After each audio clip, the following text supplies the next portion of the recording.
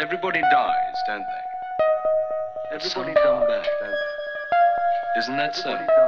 You tried to get into the locked drawer today, didn't you? How do the dead come back, Mother? What's the secret? H.R. Wakefield, The First Sheaf. If only they realized what they were doing, laughed old Portius, leaning over the side of the car.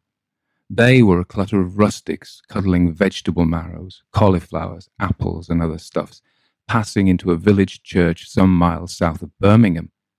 Humanity has been doing that, performing that rite, since thousands of years before the first syllable of recorded time, I suppose, though not always in quite such a refined manner.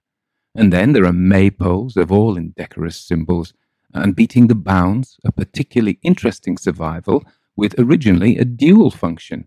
First they beat the bounds to scare the devils out, and then they beat the small boys that their tears might propitiate the rain goddess. Such propitiation having been found to be superfluous in this climate, they have ceased to beat the urchins, a great pity, but an admirable example of myth adaptation. Great Britain swarms with such survivals, some as innocuous and bland as this harvest festival, others far more formidable in guarded secrets. At least that was so when I was a boy. Did I ever tell you how I lost my arm? No, I replied, yawning. Go ahead, but I hope the tale has entertainment value, for I am feeling deliciously sleepy. Old Portius leaned back and lit a cigar. He had started his career with £50 and turned this into 7 figures by sheer speculative genius. He seemed to touch nothing which did not appreciate. He is a fat, shrewd, cynical, and very charitable individual, in a far-sighted way.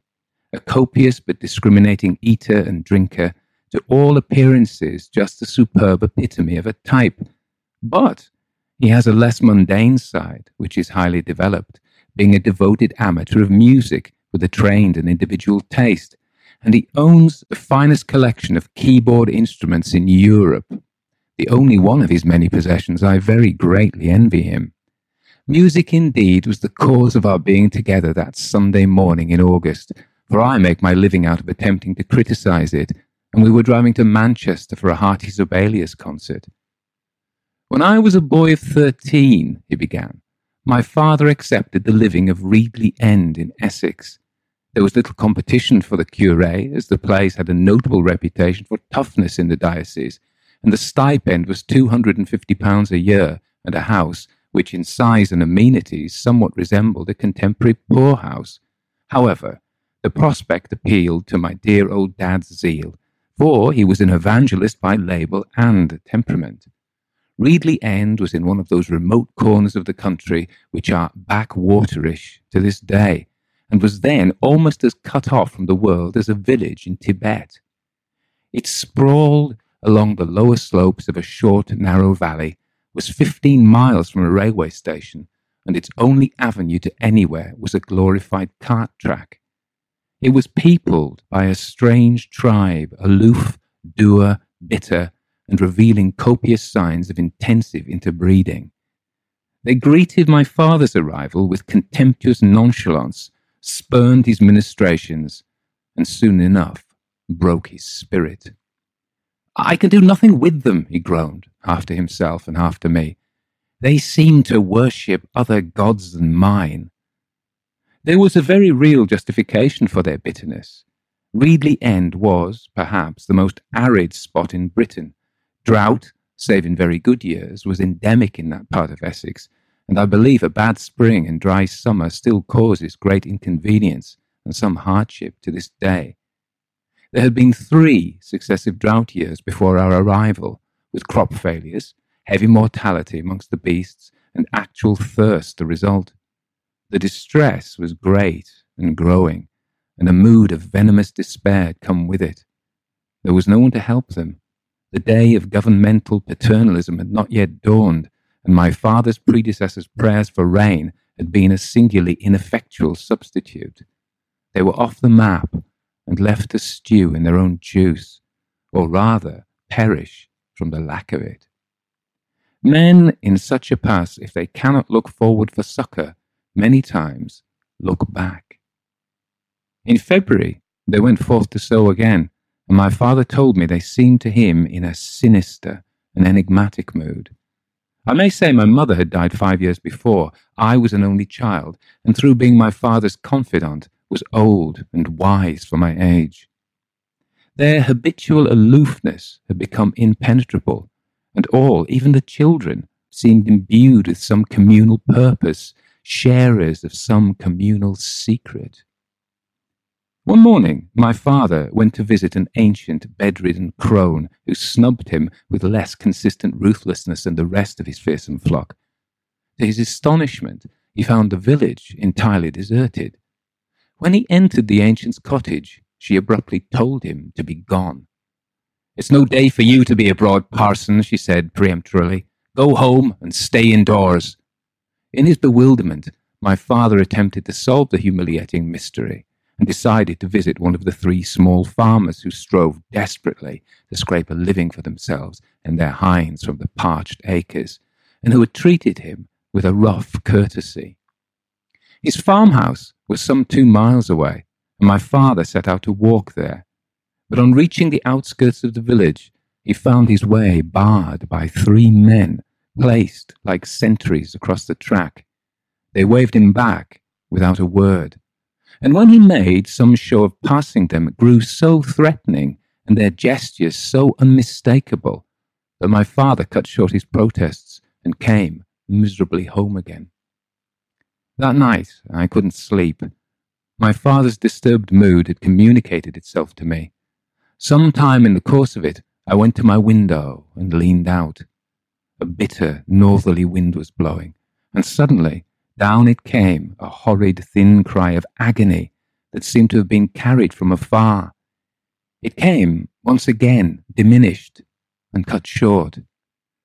I crept shivering and badly scared back to bed.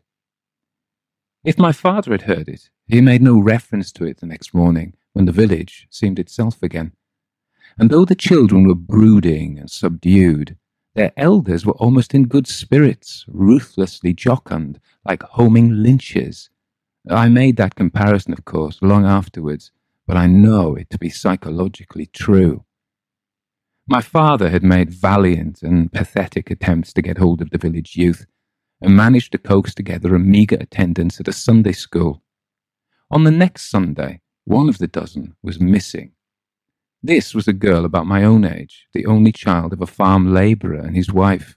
He was a foreigner, a native of Sussex, and a sparklingly handsome fellow of the pure Saxon type. His wife had some claims to be a beauty too, and was much fairer than the average of those parts. The result was an oddly lovely child, as fair and rosy as her father.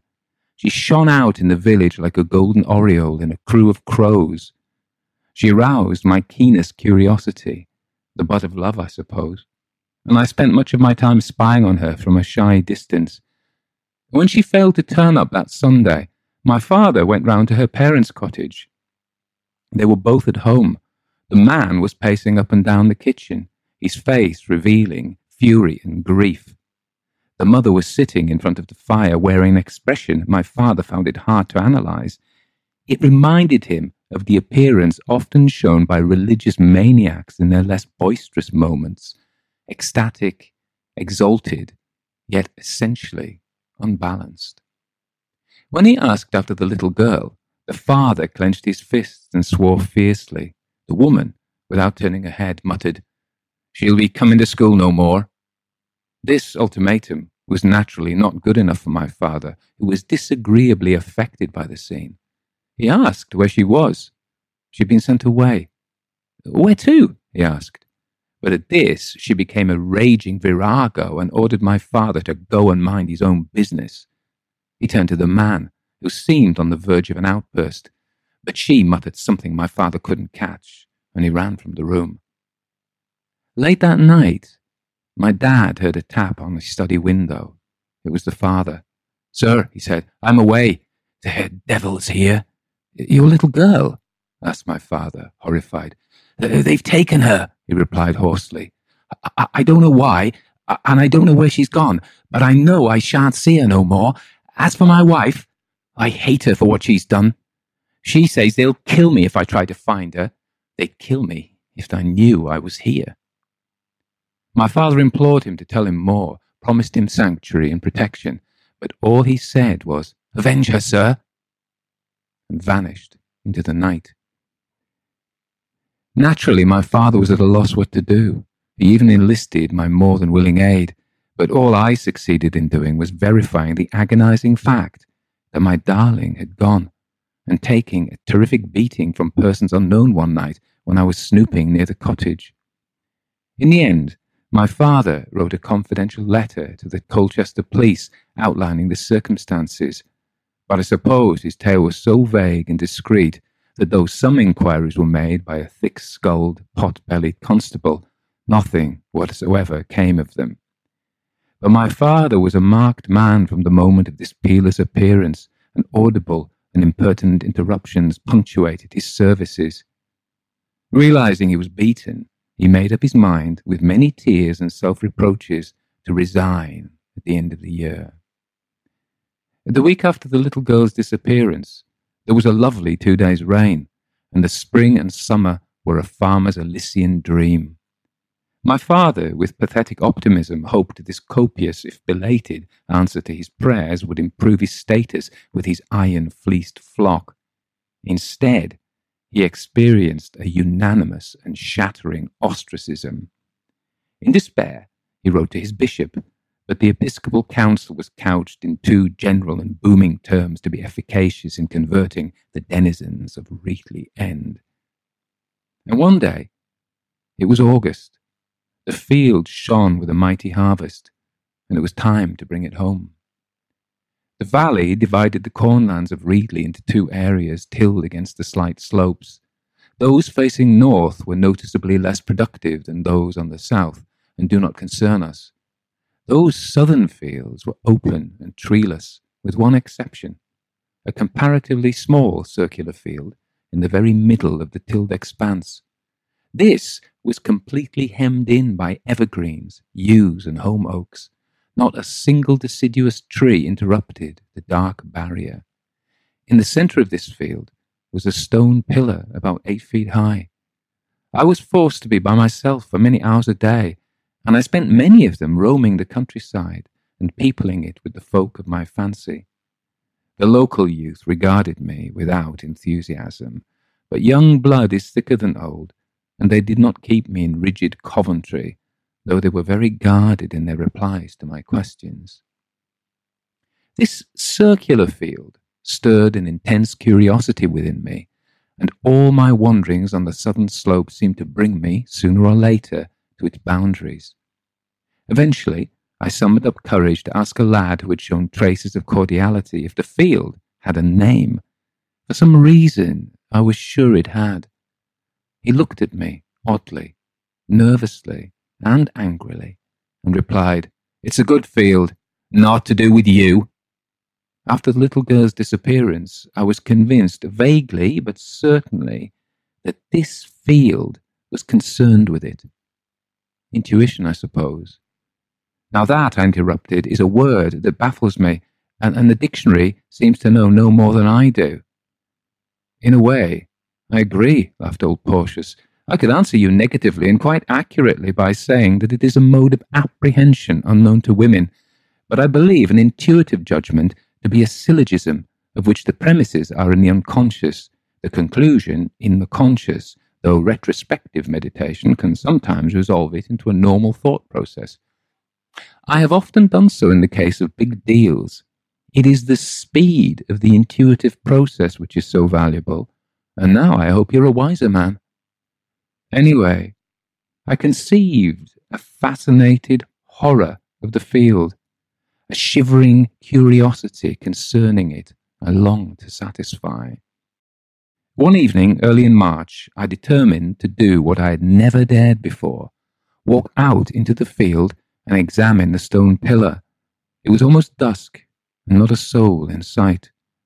When I'd surmounted a small but deep ditch, broken through between two yews, and stood out in that strange place under a hurrying, unstable sky, I felt a sense of extreme isolation, Not, I think, the isolation of being alone in a deserted place, but such as one would experience if alone and horribly conspicuous amongst a hostile crowd.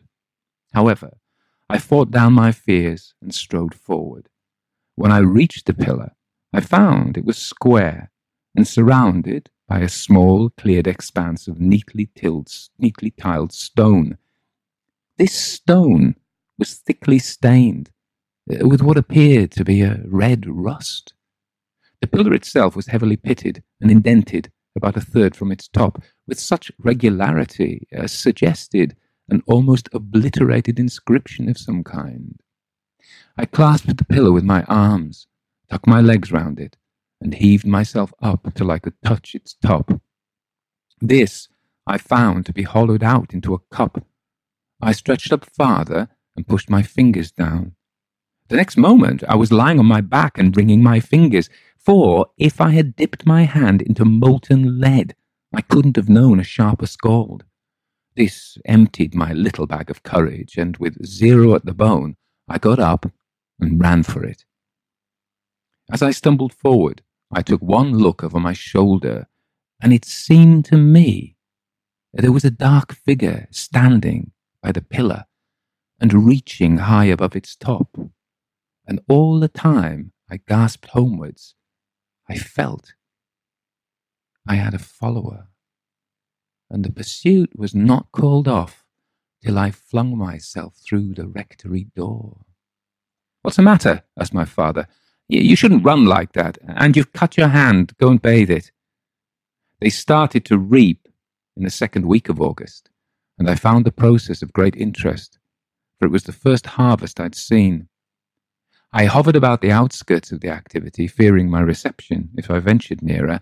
I found they were working in towards the round field from all points of the compass, and young and inexperienced as I was, it seemed to me that the people were in a strange mood, or rather mood cycle, for at times there would be outbursts of wild singing, with horseplay and gesticulation, and at others they would be even more morose and silent than had been their sombre wont, and day after day they drew nearer the round field.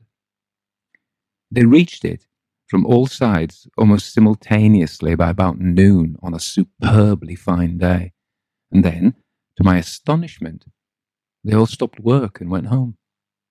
That was on a Tuesday, and they did nothing the next day in the fields, though they were anything but idle. There was incessant activity in the village of a sort which perplexed my father greatly. It struck him that something of great importance was being prepared. The hive was seething. Needless to say, no knowledge of it was vouchsafed to him. He discovered by humiliating experience that a meeting of the older men was held in what was known as Odie's Field, for the sentries posted round all the approaches to it brusquely and menacingly refused him entrance. Now, whether it was our old friend Intuition or not, I was convinced these plans and consultations concerned the round field, and that something was due to be done there on the morrow. So I crept out of the house an hour before dawn, leaving a note on the hall table telling my father not to worry. I took with me 3 slices of bread and butter and a bottle of water. I made my way to the round field by a devious route, so as to avoid passing through the village, creeping along the hedgerows and keeping a sharp lookout with eye and ear. I have said that a ditch encircled the field, and in it I crouched down between 2 yews, well away from the gates. By creeping out into the space where their branches touched, I believed I could spy out undetected. Dawn broke fine, but very heavy and close, and there were red strata of clouds to the east as the sun climbed through them. To my surprise, no one appeared at 6, their usual hour for starting work, nor at 7, 8, or 9, when I ate half my bread and butter and sipped the bottle. By 10 o'clock, I had made up my mind that nothing would happen, and I'd better go home, when I heard voices in the field behind me, and knew it was too late to retreat. even if I'd wanted to. I could see nothing ahead of me save the high white wheat, but presently I heard more voices, and 2 men with sickles came cutting the way past me, and soon I could see an arc of a ring of them slashing towards the centre. When they had advanced some 50 yards, I had a better view to right and left, and a very strange sight I beheld. The villagers, mostly old people and children, were streaming through the gates. All were clad in black, with wreaths of corn around their necks. They formed in line behind the reapers and moved slowly forward. They made no sound. I heard not a single child's cry, but stared in a rapt way straight before them. Slowly and steadily the reapers cut their way forward. By this time, the sun had disappeared, and a dense cloud bank was spreading from the east. By 4 o'clock, the reapers had met in the centre round the last small patch of wheat by the stone pillar, and there they stopped, laid down their sickles, and took their stand in front of the people. For perhaps 5 minutes they all stayed motionless with bowed heads, and then they lifted their faces to the sky and began to chant. And a very odd song they sang, one which made me shiver beneath the yew branches. It was mainly in the minor mode, but at perfectly regular intervals it transposed into the major in a tremendous but perfectly controlled cry of exultation and ecstasy. I have heard nothing like it since, though a spiritual sung by 4,000 god-drunk worshippers in Georgia faintly reminded me of it. But this was something far more formidable, far more primitive. In fact, it seemed like the oldest song ever sung. The last fierce, sustained shout of triumph made me tremble with some unnameable emotion, and I longed to be out there shouting with them. When it ended, they all knelt down, save one old white-bearded man with a wreath of corn around his brow, who, taking some of the corn in his right hand, raised it above his head and stared into the sky. At once 4 men came forward, and with what seemed like large trowels, began digging with them. The people then rose to their feet, somewhat obstructing my view, but soon the 4 men had finished their work and stood upright. Then the old man stepped out again, and I could see he was holding what appeared to be a short iron bar. With this, he pounded the earth for some moments. Then, picking up something, it looked as if he dropped it into a vessel, a dark metal pot, I fancied, and paced to the stone pillar, raised his right arm, and poured the contents of the cup at the pillar's top. At that moment, a terrific flash of lightning cut down from the clouds and enveloped the pillar in mauve and devilish flame. And there came such a piercing blast of thunder that I fell backwards into the ditch. When I'd struggled back, the rain was hurling itself down in such fury that it was bouncing high off the lanes of stiff soil. Dimly through it, I could see that all the folk had prostrated themselves once more. But in 2 minutes, the thundercloud had run with the squall, and the sun was blazing from a clear sky. The 4 men then bound up the corn in that last patch and placed the sheaf in front of the pillar, after which the old man leading the people paced the length of the field, scattering something from the vessel in the manner of one sowing, and he led them out of the gate. And that was the last I saw of them. Now, somehow, I felt that if they knew I'd been watching them, it would have gone hard with me. So I determined to wait for dusk. I was stiff, cold, and hungry, but I stuck it till the sun went flaming down, and the loveliest afterglow I ever remember had faded. While I waited, there was a resolve that had been forming in my mind. I had the most intense desire to know what the old man had dropped in the hollow on the pillar. And curiosity is in all animals the strongest foe of fear. Every moment that emotion grew more compelling, and when at last it was just not dark, it became overmastering. I stumbled across as fast as I could to the pillar, looking neither to right nor left, clambered up, and thrust down my hand. I could feel small pieces of what might have been wood, and then it was as if my forefinger was caught and gripped. The most agonizing pain shot up my arm and through my body. I fell to the ground and shook my hand wildly to free my finger from that which held it. In the end, it clattered down beside me and splintered on the stone, and then the blood streamed from my finger, which had been punctured to the bone. Somehow I struggled home, leaving a trail of blood behind me. The next day, my arm was swollen up like a black bladder. The morning after, it was amputated at the shoulder. The surgeon who operated on me came up to my father in the hospital and held something out to him. I found this embedded in your son's finger, he said. What is it? Asked my father. A child's tooth, he replied. I suppose he's been fighting someone with a very dirty mouth. And that's why, said old Portius, though I have none of my own, I have ever since shown the greatest respect to the gods of others.